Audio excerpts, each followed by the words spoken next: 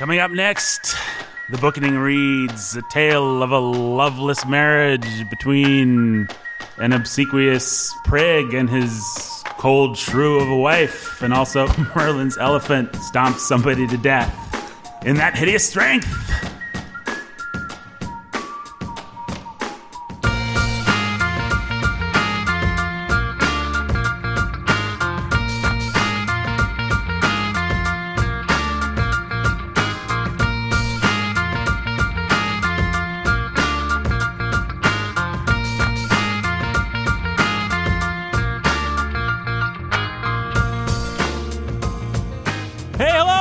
Welcome to the booking! Yay! Woo! Hello, everyone. My name is Nathan Alberson. I am your humble and obedient host. So humble, so obedient. You may wonder how I got to be so humble and obedient. Toasted cheese. Toasted cheese would be one reason, not the correct reason, but it's a good guess. The actual reason is a series of catastrophic failures. Have I said that on the podcast before? No, but I don't think so. Let's gather around the campfire and you tell us the story. Yeah. One day I'll tell you the story of the series of I figure there are different ways you can become humble and obedient. You can be born that way. Yeah. It doesn't really happen to much people. You can get like 5,000 spankings from your parents. That happens to some people, not very many. Or you can experience a series of catastrophic failures. And that's what I did. That works. Yeah. It worked for you. Yeah. That's why I'm so humble. That's why I'm so obedient. If people have been wondering, there's a little backstory for me. Nathan Alberson, the host of this wonderful podcast, joined by three wonderful people for part 2 of that hideous strength. And I will tell you who those three wonderful people are. The first wonderful person is Brandon Chasteen, the PhD ABD. Hello, Nathan. Hi, Brandon. Hi. How are you? Doing very well. I'm glad to hear it. The second wonderful, I feel like I didn't spend enough time with you, Brandon. I think you did. Okay. The second wonderful person, his name is Jake Menzel. Pastor Jake Menzel, some people call him, or Jake, or Jacob. How you doing, Nathan? I'm doing well. How are you? I'm doing well. And Jake, what qualifies you to be here? Absolutely nothing. What qualifies you to be here, sir, is that you're the pastor who's a master of reading. You're here. As everyone knows that listens to this podcast. And if you don't know it because this is your first time listening, then you'll find out. And we also have our mysterious guest, not so mysterious because you heard him on the last episode. His name is Pastor Stephen Baker. Stephen, how are you? Fine. Fine. But really, how are you? No, I am fine. You actually are fine? Yeah. So if we dig deep beneath the onion, you got to peel the onion. We're going to peel the onion until we find there we go. Similar onion. It's like a real onion. You're not really getting anything, which is more onion. It's all fine. More onion. Everything's fine right here. Folks, that's one of the assertions that we're going to make on this week's The Bookening, that an onion is much the same no matter how far you go, unless it's got a maggot or something. Do you think there are too many people who are starting to listen to the booking now at this episode? Probably. It's got a guest star, Stephen Baker. But this is one in, right? Oh, yeah. Surely they started episode. with the... Yeah, you should probably listen to the first episode if you haven't heard You should turn this off and go listen to the... You can listen to it if you It's want to. worth it. Sure, let's start here. You get my wonderful introduction. Yes. Yes, that's true. All right, guys, we're going to start with the very most important thing in this book, just to get this conversation rolling. Tell me your thoughts on Mr. Bultitude the Bear. Yes, sir. Who is Mr. Bultitude? Let's explore the character of Mr. Bultitude. I think, Stephen, you're actually going to give a good answer to this question that's not ironic. Maybe? No? Good answer. I just kind of always thought he was a bear. He was a bear? Like Poddington or one of the Berensteins? Well, he's the 7th bear of Logris. Yeah, so he has some symbolic importance there with the whole Merlin weird. I don't know who the other bears were, but he's the 7th. He's the seventh one. Okay. He also he encapsulates this. And 7th, of course. There's a scene in Paralandra where he's eating these berries. Berries. Do you remember this scene? That's pretty more. That's and probably the berries are going. they're like the perfect taste. Yeah. But they're so good that you only want to eat one. And so the point of it is that there's the simplicity and beauty of the senses and how it's corruption, gluttony, and drunkenness and all these things. They're corruptions of what was good and beautiful at first. And being perfectly happy My point with being it is that at the moment. I think that he kind of uses Mr. Bultitude to present that idea again, right? With the honey and just his lumbering about looking for good, simple things. Maybe he's just a bear. Could just be a bear. Stephen's going for the atheistic, just a bear theory. He just thinks a bunch of chemicals have gone into Mr. Bultitude. No. What's What's the history of bears in England? Aren't they like extinct? Or Yeah, I don't know that. That's true. I thought they were extinct by the time of Lewis in England. They had been killed off for sport or whatever. Or Yeah, so Mr. exterminated. Bultitude's kind of an oddity. He's You thought that was odd that they had a bear in their house. no, I thought it was completely normal. This is all Brandon's you're house hear, growing up Steve. back in Sorry. Texas. We wrestled bears every other Have you wrestled Saturday. bears? So much for bears. Oh man, I can't believe that question was already exhausted of its.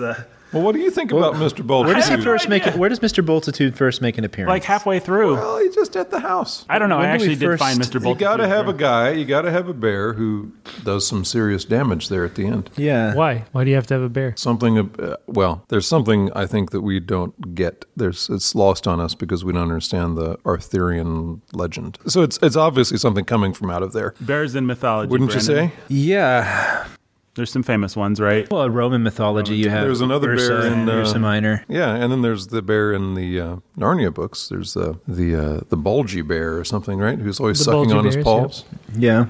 I don't know if that has anything to do with anything. But I'm trying to think if in Arthurian mythology in particular. There's no bear that I can't think of any bears, Not but in this Mallory, is at least, but animals are given importance in Arthurian mythology. And so in the same way here it's creation. It reminds me a lot of Google surely has an answer I think to it's this. probably just this simple. Oh, who's the guy who wants to exterminate all life? Is it Frost? the or nice is Yeah. it no, it's Philostrato. He represents something a that slap in that guy's face, basically. England, that Britain Yes. has tried to exterminate, and they can't do it. You know, Mr. Bultitude's going to come, and he's going to get his vengeance, and then he's going to mate with Mrs. Bultitude, and Yes. Make more multitudes. Make little multitudes. then there will be many much Bultitudes. What I was thinking of was, which is it? The Magician's Nephew? Is that the Narnia that's about the creation story? It reminds me of that, where all the animals are.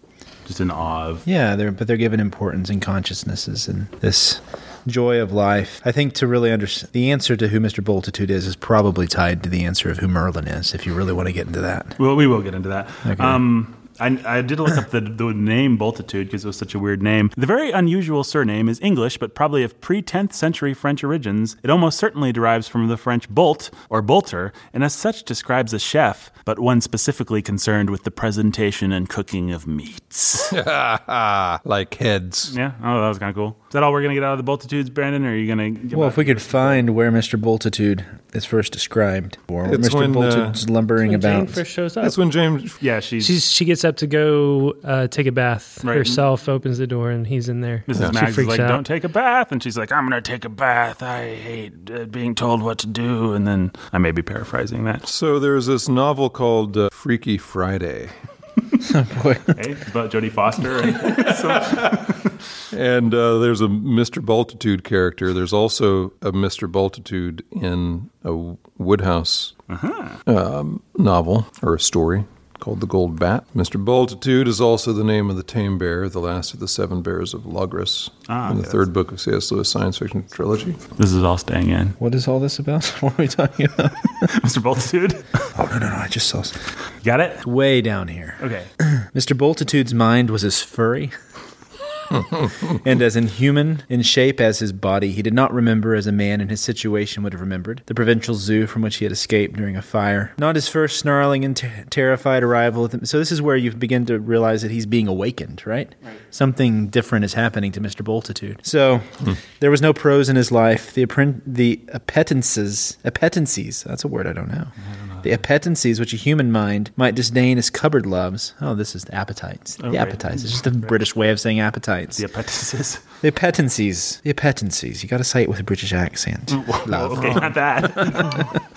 Gosh, Which a human mind was might a Texas disdain as accent. cupboard loves were for him quivering and ecstatic aspirations which absorbed his whole being, infinite yearnings, stabbed with the thread of tragedy and shot through with the colors of paradise. That's what I was trying to get at. Is this sense that Mr. Bultitude is for C.S. Lewis? That's what you were trying to get at. There's something there about and it goes back to like what he was saying in Paralandra with purity of these. I don't know. I haven't read it. Yeah. Don't look at me. Oh boy. All right, we're moving on from Mr. Boltitude. Let's move on from Mr. Boltitude. We've mined a lot of gold out of it. Yeah, so much gold. That's deep. Pure, All right, pure gold. let's talk about the Studecks, Mark and Jane, Ah, our favorite couple, one of the lamest characters in popular fiction. starting with their names. Starting with their names, On Mark purpose, of course. and Jane, on purpose. Let's talk about Mark. What motivates him? How does he begin the novel? Who is this guy, Mark? Talk to me, whoever. Oh, Mark. Oh, Mark. I think the older I get, the more I can see myself in Mark. Oh, really? I've been Mark. You've been Mark? In what sense? Oh my. The thing that drives him is being a part of the inner circle. So the fear of man, lust for approval. At the very beginning where it talks about their marriage, and it's just so sad. The coldness and all of that. And it's just, I've been there. I know you have not. I have not. No. I suspect these other men at the table have. I have. No. Jake's marriage is 100% perfect. Start to finish. And so that was what struck me this time in reading it. It was just that, man, it's just such a sad, there's so many men, and I've been there, like I said. He is a man without a chest. Yeah, exactly. He's the definition of what that is. What is he, a sociologist? Yeah. And that's a joke. Right. Sociology is a joke. It's one of the jokes in the book. Do you think C.S. Lewis would have looked down on the entire no field doubt of at all. Sociology is a fake science, and Lewis would have absolutely understood that. It's logical positivism. He doesn't talk. I don't think he mentions it in this book. He might. Auguste Comte. Auguste Comte was this guy, French, of course, and he was about taking science and applying science to everything. This is part of what the whole book is about, is reducing everything to what can be studied by science. And you can be purely objective. That's Comte. That's sociology. So Comte was like the father of sociology. And so absolutely, he actually makes fun of sociology in the book. There's that really damning part. I think it's when Mark's in the village with that guy that wants to, where Mark is kind of digging the village, but not really. And right. And I think Lewis just has kind of one of his little parenthetical, like, I'm just going to tell you what to think about this here, which Lewis likes to do sometimes. And he talks about how Mark, I wish I could find the quote, but if I try to find the quote, I'll just end up looking like Brandon. Mr. Boltitude. Mr. Boltitude over there. I still think there's something to say about Mr. Boltitude. Well, you think about that. Where the concept nouns are more real to him than the people. The idea of the laborers is more real than some dude that's... He never actually met some one. construction worker that he's actually talking to. And it says that over time it had sort of eroded his brain, and he actually really did think about the worker problem, or whatever example Lewis gives. The worker problem is this abstract thing. It doesn't have anything to do with the real people that he meets. If you're going to take the angle that it's a joke, sociology is a joke, what's Mark recruited to the nice for? It's to be a BS propagandist. Where are you going to look for BS propagandists? I don't know, the sociology department of the local college? Yep. They've been trained in it. First time I read this, I never read the newspapers the same after reading this. Fascinating to think that Lewis was writing this, almost 100 years ago now? Not 100 years. That was bad math. I'm not good at math. That's why we're doing a literature podcast. It's not a math podcast. Shut up, listener. But 70 to 80. Yeah, 70 to 80. That's almost 100, round up. It's fascinating to think that he was writing that then. Because when I read stuff written by then, even bad stuff, even junky stuff, even sociologist papers from that time, it just feels so much clearer and less muddy and less abstract. And some of that's probably just that only the cream of the crop has survived. But I think it's also because Lewis was actually seeing trends that have developed over time. No doubt. And a lot of this book is one of those books that's almost a victim of its own success. It's so prophetic that it actually doesn't feel exceptional. In some places, you're just like, oh, that's a nice satire of the way things are. Well, he was actually seeing forward. When I think of Mark, I think of all we're here at a university community, and I think of all the young men who come with their aspirations to be something, not to speak of Jane, my goodness. What is Mark's? What is his essential sin in the marriage? He just basically. Well, he's not a man. I mean, he's not a man. If you think about one of the subplots of the book is conversion. The conversion of Mark is Mark becoming a man. Mm-hmm. It's Mark standing up, being willing to fight and to sacrifice himself for his wife. That is what the whole point of Mark's conversion is. And Jane's conversion is her becoming a woman, submitting. And so I think that's what plays out throughout the whole thing. His constant fear, what would you call it? His He's obsequious to these organizations. Yeah. He's just always being manipulated and pushed Yeah. and used. He's such a passive hero for a novel. I mean, Well, he's not a hero at all. no, I know. Yeah. Protagonist. But to, I don't know, say something smart, Jake. Well, no, I think that Stevens hit on kind of the crucial point. Mark he's selfish, he's self-absorbed, and he's always taking the path of least resistance wherever he goes. Yeah. He's manipulated and moved, He's just putty. He's putty in everybody's hands. He's effeminate. He takes the path of least resistance. And wherever he can get pleasure, satisfaction, ease, wherever he can find it, he's going to take it. And his conversion is learning to take responsibility and to become a man. And that's when suddenly, what's that phrase again? The eroticism of... the eroticism of obedience. Of obedience. Well, yeah. It starts to come in and things get all mystical and erotic as he starts to be a man and she starts to be a woman. And suddenly things come to life. Mm-hmm. I probably shouldn't be reading this as an unmarried Things man. go from black and white to color. It's for grown-ups. Yeah. Okay. Yeah. Well, maybe that was the reason. I like the part where the elephant crushed the guy to death. But I felt so bad for Mark and Jane. There's this one little quote in there. I think it's one of the places midway through the novel when they actually hook up, because it is perhaps damning or indicative of their characters that they spend most of the novel completely apart from each other. When he comes home and they kind of scared. flit around one another and it's all fake. Yeah. There's just this one line that I thought was really heartbreaking where, it's the part where he comes back and he's telling her about how great the job is. Yep. And he already has some misgivings, but he wants They're to preening for each other. Preening. She knew he often had rather grandiose ideas, and from something in his face, she divined that during his absence he had been drinking much more than he usually did. And so all evening the male bird displayed his plumage, and the female played her part and asked questions and laughed and feigned more interest than she felt. Both were young, and if neither loved very much, each was still anxious to be admired. Yes. Mm-hmm. I thought that was kind of heartbreaking. Oh, it is. And then you have immediately following the morning scene, right? She wakes up cold to him, and he's like making... Oh, and she makes the violent breakfast. The violent, yeah. And he's like admiring her, he wants her to come back to bed or something like that. Yeah, he was kind of drunk and in a stupor the night before, and then he wakes up and he's like, I'm a man. Well, and that's the thing.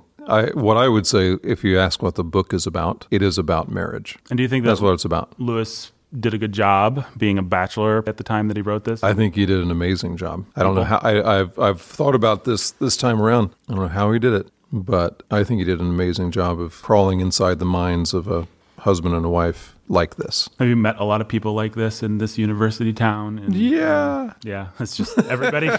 I wish every young woman at IU would read this book and see herself in Jane, and every young man would read it and see himself in Mark and have the same conversion. Let's talk a little bit more about Jane. What is it? What is her deal? What is it that you wish young women would see? Well, Jane is a academic. She's gone to college. They have put off having children so that she could finish her dissertation, because she is a PhD ABD. Oh, yeah, she is. Right, and so... But you're wiser than she is, don't worry. Yeah, that's right. Whew. I'm not a woman. But just all the stuff going on inside of her head is the stuff that we dealing with young ladies, young women at the university. She is the perfect type of all of that. I mean, he really does nail it. It's just amazing. Just the person that doesn't want to get hurt, that's sort of put a shield up, all that sort of thing. Put a shield up. She's bought into the feminism. She's ashamed when she's vulnerable, right? Mm-hmm. When she's vulnerable with Mother Dimble and all of that, having to be cared for. She's the hard. She wants to be the hard woman. And that's where she's heading. Absolutely where she's heading. And looking for, whatever. I was just saying, until she meets a man. That's exactly what I was going to say. Yeah. Looking for that strong male leadership and completely floored when she meets it. Yeah, blown away. I mean, in Ransom. Yeah. Oh, yeah. Okay. I guess that was a dumb question. Gorgeous Ransom. Ransom makes us all feel like real men. Way to go, Ransom. Yeah. Hey, he's been to Venus. What are you going to do? What I think is here's why I like this book the best. This is why I think it's so good, is because it crawls inside the mind of both the men and the women and tells us what's going on inside there. And he just nails it. And he nails it in such a way that you can't help feeling that you're that guy or you're that woman if you're a woman. Yeah, I mean, not accidentally, the very first word of this book is matrimony. Matrimony, absolutely. And the very last scene is matrimony. It's the marriage and it's bed. the perfect. What's the solution to the modernist machine? It's prosaic matrimony.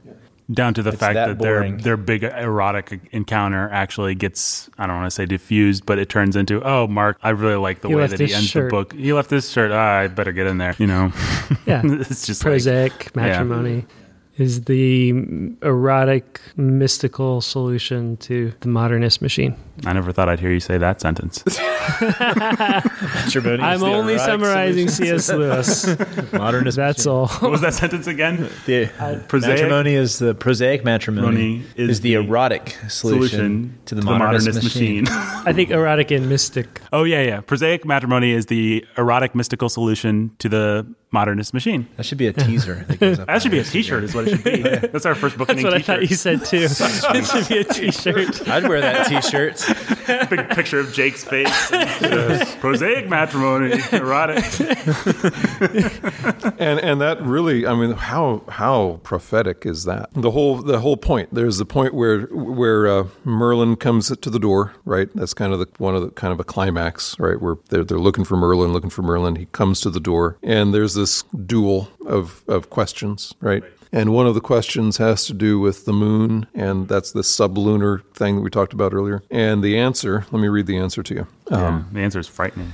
Oh, my goodness. So the question is, who is called Sulva? What road does she walk? Why is the womb barren on one side? Where are the cold marriages? And then part of the answer is, on this side, the womb is barren and the marriage is cold. There dwell an accursed people, full of pride and lust. There, when a young man takes a maiden in marriage, they do not lie together, but each lies with a cunningly fashioned image of the other, made to move and to be warmed by devilish arts. For real flesh will not please them. They are so dainty in their dreams of lust. Their real children they fabricate by vile arts in a secret place. I mean, man, that's America. It is us. It's not just weird. It's just the way it is today, And it's all about the barrenness of the womb, the coldness of the marriage, the fakeness, not real flesh, but fake. I mean, this is all about pornography. And how could he couldn't have seen what we have today, but he saw it. That's why I think the whole thing is about marriage. I liked this line. It's all about Mr. Bultitude. Yeah, it is all about Mr. Bultitude. I'm still waiting for Brandon to prove that. He ties in, man. I'm still trying to get this theory. He has sex with that bear lady. It's all it is all about. There you go. Yeah, it's about Mrs. Bultitude. Right. It's all about. Well, I think the answer really is boring. What Mr. Bultitude represents. It's what I said. He represents to Lewis, because Lewis talks a lot about in Paralandra and in the other books and in this one too, just the simple beauty of the beast. Yeah, the animal pleasure, and how when it's corrupted by us, like in the passage you just read, it becomes perverse. But because how many characters? This is one point to make with Mr. Bultitude. I know I'm harping on this. How many characters actually get a scene where they become the vehicle through which the narrative is carried? He gets one. Mark Jane and Mr. Bultitude. I think. Yeah. So something's going on with Mr. Bultitude. That's why he gets like 4 or 5 pages of just him. So for Lewis, something is going on with Mr. Bultitude. That's all I've got to say. We may not be able to. We may not be able to figure it out. I think you should. That should be your dissertation. Here. Yeah, there's right a thesis here. Get rid of that AB and get the B. Become the crazy man with Mr. Bultitude. Bultitude and Sasquatch, a dissertation by Brandon Scott Chesty. Yes.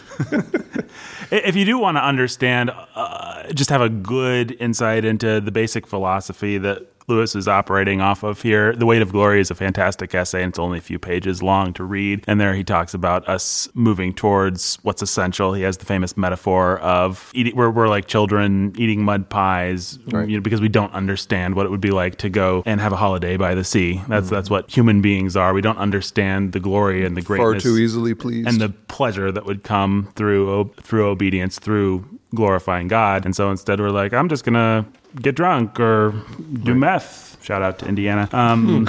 Go meth. Go meth, yeah. That'll be our second T-shirt after whatever Jake's T-shirt was. Picture of Brandon in a little a bear suit with horrible RV. Go meth. I thought that part was interesting with Mrs. Dimble, with Mother Dimble, as we should call her. He said she's the kind of woman that Jane could imagine making jokes about Shakespearean cod pieces and all that kind of stuff. In some ways, she's a much more vulgar woman, and yet in some ways... But in the next moment, kneeling at the altar. She's going to kneel That's at the what altar. he says. Well, it's just the whole... It's the antithesis of the sterile, cold... Colorless. Antiseptic scientism bodiless of the NICE, and it's the real world. The normal world is fleshy. It's the opposite of Gnosticism. That's what's going on.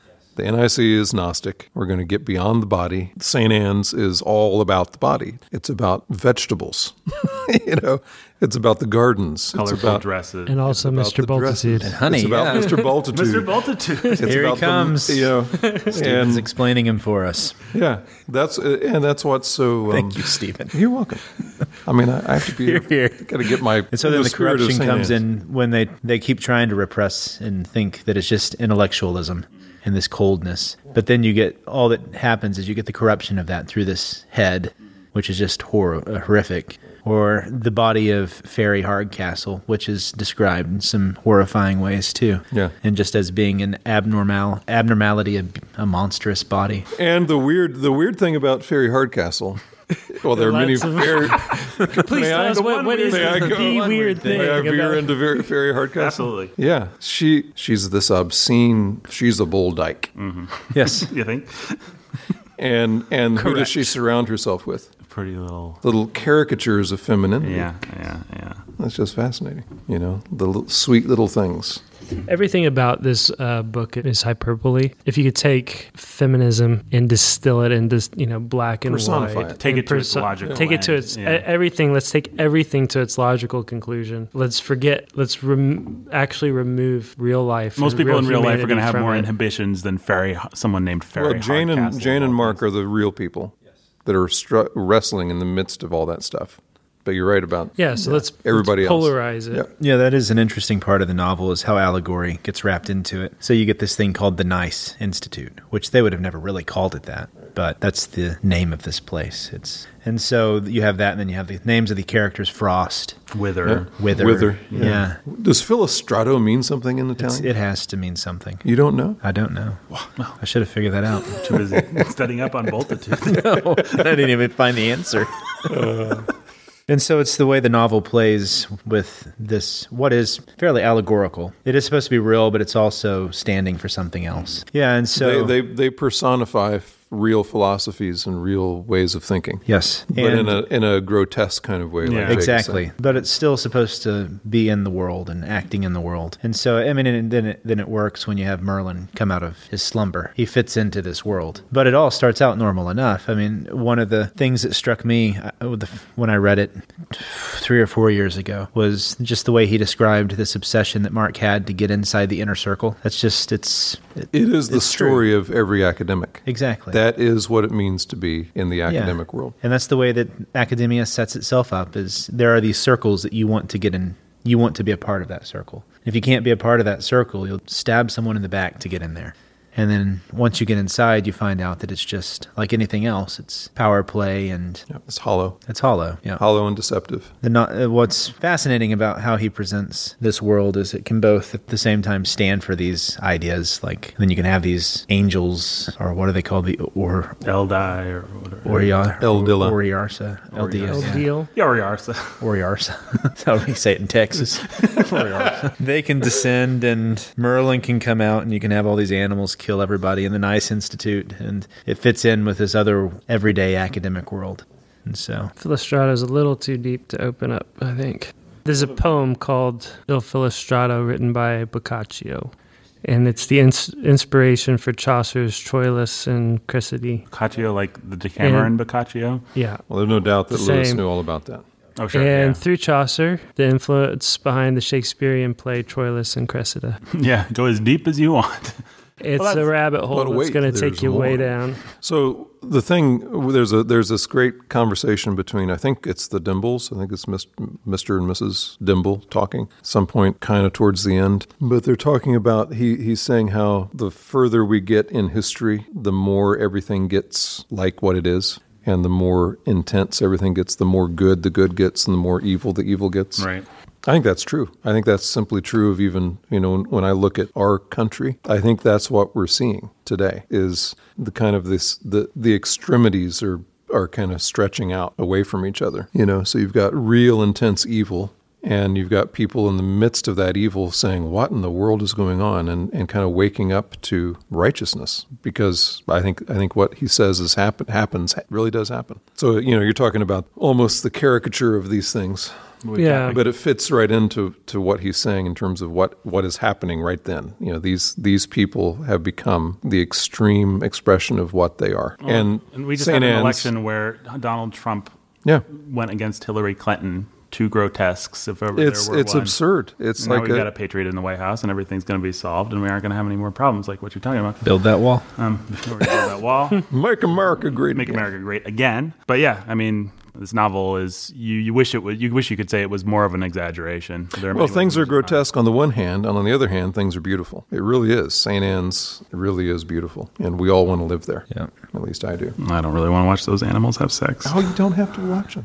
I do, though. Ransom will be like the glory of blah, blah, blah. No. In the end, the elephants go away. No, but they keep the curtains open. But they went away. I would have closed the curtains. I'm with that Oh, one guy. come on I'm now. with rationalist. Get your mind out of the gutter. That's what I'm trying to do by closing the curtains. Talk to me, fellas, about... Oh, I like this line. This was a fun line from Jane. Only one thing kept him awake after going to bed, and even that not very long. Sick burn, Sick bro. burn. Oh, it's awful. Lewis was always good at portraying cattiness in his characters when he wanted to. He was good at cattiness. Well, but it's not just catty, it's true. And we shouldn't just think of her being catty. We No, should it's think of Mark Mark being being a... And she should feel bad. She should be mad about that, That just ain't right.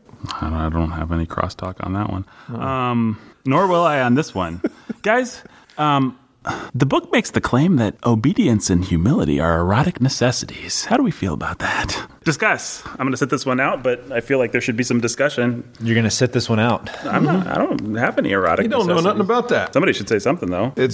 All he's talking about is being a man and being a woman. You can't have love. You can't have sex, real erotic sex. You can have what he describes, about the side of the moon. You can have cold, mechanical, lifeless mechanisms. Or even when you're making love to that person, you're still making... You're not making love. Yeah. You're not.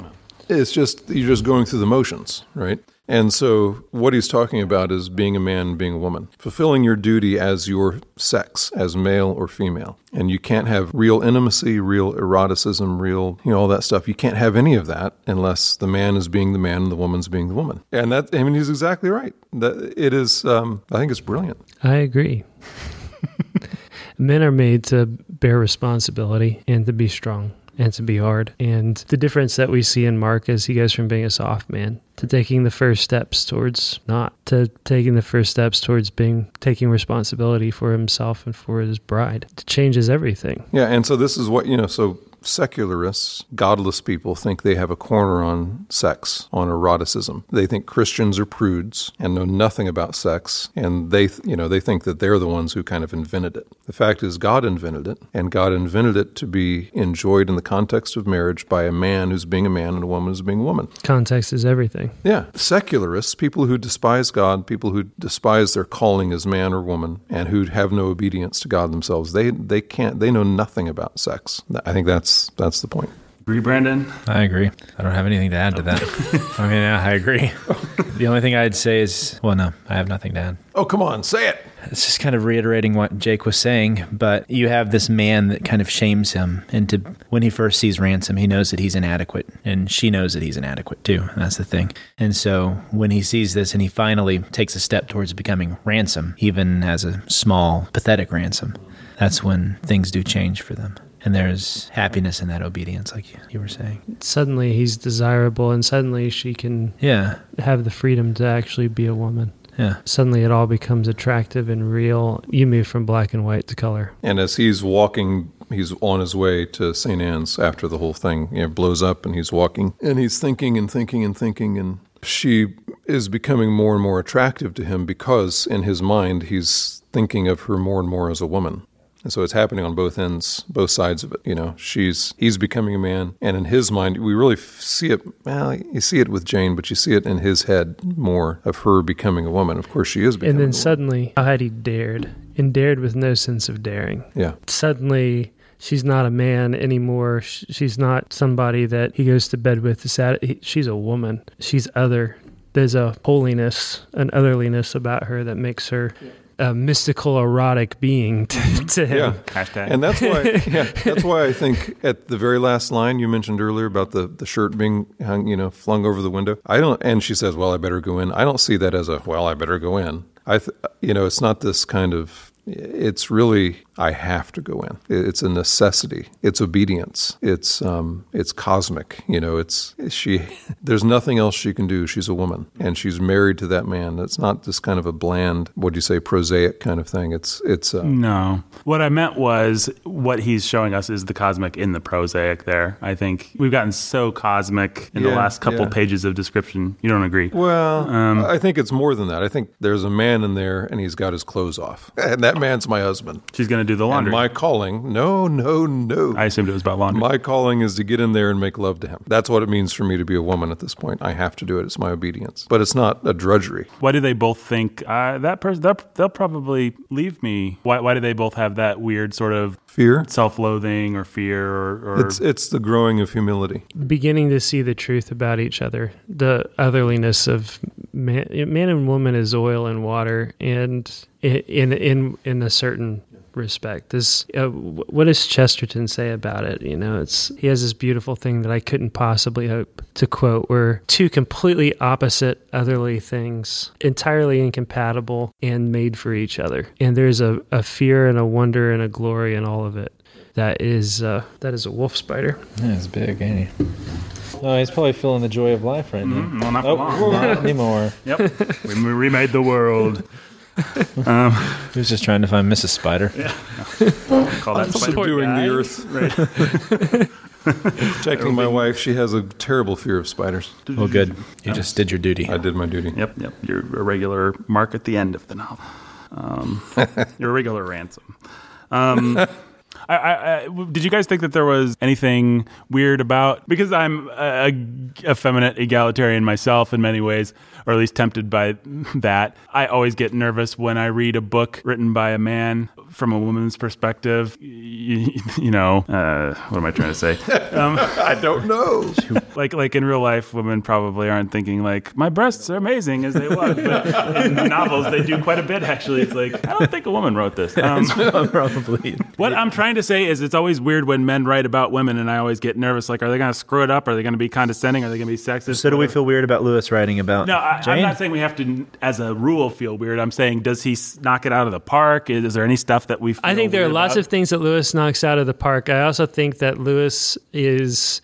If we compare Lewis to some of the books that we've read over the course of the bookening, Lewis is painting in watercolors where somebody like Tolstoy is painting in oils. And so I think there are a lot of things where when he is expositing, he's a lot like Austen in his exposition, and it's helpful, it's excellent, it's eye-opening, especially if you're one of those younger couples early in your marriage. But I don't think he touches Jane Austen in his understanding of relationships and his understanding of women. It was interesting, by the way, that she wanted Mansfield Park as one of the books that she was reading after she was kind of redeemed or heading towards redemption. She asks for George MacDonald, Jane Austen, and one more. I forget what it is, but those were interesting choices. I'll tell you, if you're a bachelor and you like C.S. Lewis and you want to be able to write about these things, you could do a lot worse than to read everything Jane Austen's ever written. I'm not, when I say that Lewis was painting in watercolors, I'm not trying to insult him or put him down. I'm just saying by contrast, he's painting in broad strokes. This is what Tolkien found fault with Lewis for. And I would argue there's a place for watercolors. There's a place for this kind of the simplicity of Narnia as an allegory is a wonderful, beautiful thing.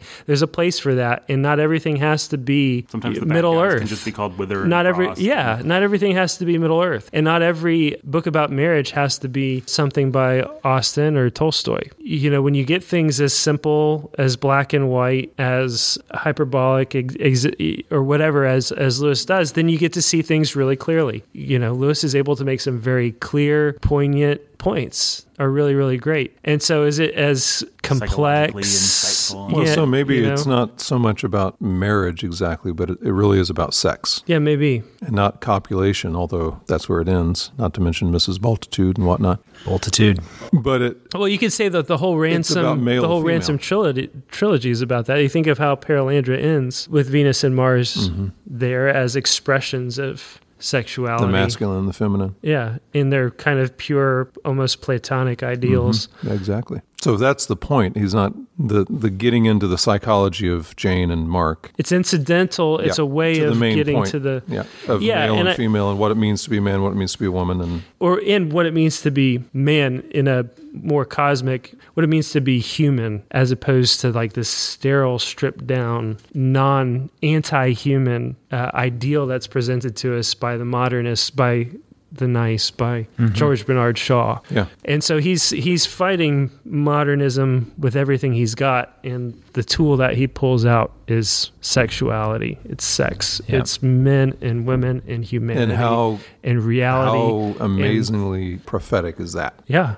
You know, The Strength of the Great Divorce is similar to that, or Until We Have Faces also. It's not so much in the particulars of the story as in to the broader sweep of the story, to the point that it's making. And so you said this is like the abolition of man, fictionalized. Right. Yeah. So you can see that there. That has an argument that it's making in it. And so when it gets to the particularities of like the actual craft of narration and psychology and stuff, he doesn't hold a candle to Jane Austen. But he's not trying to. Yeah. Right. They're beautiful watercolor paintings that it's a fairy tale after all. are, well, I think in the book itself, it lies an argument for the value of what he's doing. He's also tried giving us the charcoal, the pen and ink abolition of man. And it's a fantastic essay. A fraction of the people who, it's not nearly as accessible. It's not nearly as indelible. It's not going to hit your memory. The scenes aren't going to, you got to remember a few key phrases from the abolition of man. Men without you gotta chess. be men without chess, something about geldings. Castrate them and bid them. Bid the geldings be fruitful. Yeah. And a couple other key phrases. And you got to be pretty smart and sophisticated. It's a long essay. You have to be pretty smart and sophisticated to follow that thing. Agreed. And to really have it. As you did so well. I was just thinking about how many phrases I could remember from it, and then Jake started saying, like, you have to be pretty sophisticated. I'm like, yeah, I guess so. All I mean by that is if you're going to try to teach these concepts to a high school student, Right. are you going to do better to give them that hideous strength or the abolition of man? Which are they going to come away with a better understanding of what he's trying to say and a better understanding of the way the world is and the way the world works? Not hideous strength of 100%. There's no question, It's got right? An elephant that crushes a guy. I mean, Because there's an elephant that crushes a seriously, guy. I mean, it's a fun story. Yeah, it's got some really. I laugh out loud every time I read Withers' speech. The scrambling of Shall we say, elasticity. the multitudinous. Elasticity, shall we say. This is one that I think would make a good movie, and I'm sorry that it hasn't. Oh, come on now. If they made this into a movie, it I'm would not be, saying they do a good job. There's this website where some guy casts that hideous strength. Have you seen this? No. Who does he cast? Oh, it's perfect, except for Fairy Hardcastle. He does some stupid that's just not right at all. And he gets a few things wrong, but it's perfect. But it'd be awful. It would be awful because it would do. I just cast this Fairy Hardcastle in my head. No, who is this? It was hang on a second. Yeah, it was some stupid angular woman. She's not it's fat. No, it has to be someone horrifying. It's Harvey Firestein. You're really going to kick out this, whoever it is. It's Harvey Bierstein or whatever his name is. Harvey Bierstein. Oh, that guy from Independence Day that talks like this. Oh, yeah. You can get it out. Yes. That's funny. I don't want to see Jake's version. Whoever did it, they would do exactly what what's his name, Peter, what's his face, Jackson did. Jackson did to the Lord of the Rings. Shield surfing. And You strip out all the essence of the book and you make in it a some book shit. about Martians and Merlin and bad guys. That's not what it's about at all. They would totally miss the essence of it. They would do a good It would ruin it. And then everyone from here on out would never read the book. All they do is watch the movie, and Western society collapses. Wow. Harsh. I think he just laid for the collapse of Western society at the feet of Peter Jackson. I like the Hobbit movies. I know they're terrible, but I still like them. The Lord of the Rings. Yeah. No, I even like the Hobbits. That's how lost I am. Yeah. It's got that part where he shield surfs on the spider. And, Barrel surfs? yeah, barrel surfing. It's got all that surfing. As a surfing fan, I cannot do otherwise. Here I stand. I do know how you like to hang 5 or hang 10, whatever. Well, obviously, I'm always hanging 5 or 10. All right, moving down. Anyone want to say anything else about the what's their faces, the Staffords, the Studdards, before we move on from them? Studdocks. I think it's important to think about their conversion. Yes, let's talk about that now. Let's talk about their conversions. Yeah. And so it's like this mirror image of what's going on at the same time with Jane and Mark. And so Jane is converted by coming into contact with good people, Mark by coming into contact with evil people, right? It's like this mirror image. Jane looks outward. Jane is converted when she sees hugeness. Remember when she's in the room with Ransom when the angels come down? And she feels hugeness, and that's really the turning point. And Mark is converted when he feels the normal, the small, when he's in the objective room. So glory versus goodness. And Jane is converted when she becomes a woman, when she submits and softens. Mark is converted when he becomes a man, when he stands up and hardens. I think that's cool. Yeah. I really like the way that Lewis describes their conversion. And I've always appreciated about Lewis, I guess his own conversion was one of, he said he got on a motorcycle and thought it through. By the time he got to the zoo, he was a Christian. I like that insofar as it's an antidote to the cheap, believe in Jesus and say the sinner's prayer. Because in my own life, I don't know when my conversion was. And I feel like it was certainly more of a process of circling around something that was glorious until I got there. And sometimes I wonder if I've even got there yet. If I'm allowed to say that, maybe I'll cut that out. But I think he just does a nice job of looking of just the degree. I don't know what I want to say. The way that people circle around things, the way that that the Holy Spirit begins to work in their life, but does not bring that work to a completion all at once. The way that it's not an event. It happens in stages. Yeah. It's not an event. Yeah, I just think he has a nice. It can be an event, sure, but sometimes and probably most often it isn't. That part actually does ring pretty psychologically real to me in a non-grotesque sort of a way, where it's just like she starts to think and soften up, and then the next time she thinks a little, and then there are some big dramatic moments. There's a point at the very end where it almost, it sounds downright Calvinistic. Lewis was no Calvinist, but it's like this irresistible, against her own will. She's being remade into something, and it's clearly God is the one who's doing this. It's new birth. And so I think when he's describing that kind of thing, he actually is getting it right. But everything changes. It's what she loves, it's what he loves, it's what they love, it's what they hate, it's what they, it's not just their mind, it's not just their thoughts, but it's their affections that are changing. Their hearts are changing. And every time he describes them being split into different selves, talking to each, at one point. Both of them go through that. There was this Jane, there was that Jane, and there was the other Jane, and this one said this, and this one said this. That rings very true to me. Yep. Sure enough. Let's see, erotic necessities, women. It's the erotic necessities. It's a bear. Mr. Multitude. Oh, Mr. Multitude. Hey. Ba-da-ba-da-ba-ba-da-da.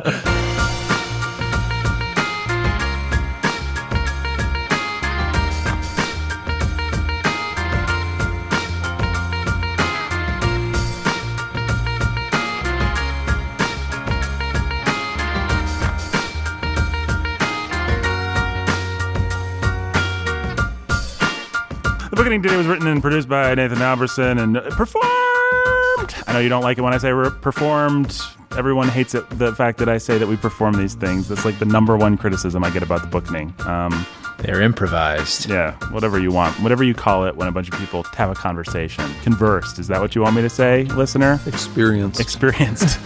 It's experienced by us in a way that you simply will never experience yourself. Right.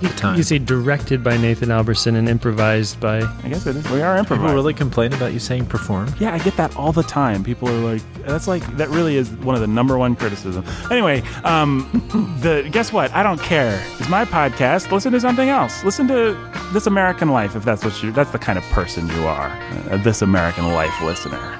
Ferry Hardcastle probably would have listened to that. I'm just kidding. I like This American Life. But this podcast was written and performed by me, Nathan Alberson, Jake Menzel, Brandon Chastain, and our special guest, Stephen Baker. Pastor Stephen Baker. Forgot to ask him if he has anything to plug. Oh, do you have anything to plug, Stephen? ClearNotePastorsCollege.com. You can also go to Warhorn Media for lots more wonderful content like this. You can look up Warhorn Media on the very social networks. All right, good night, everybody.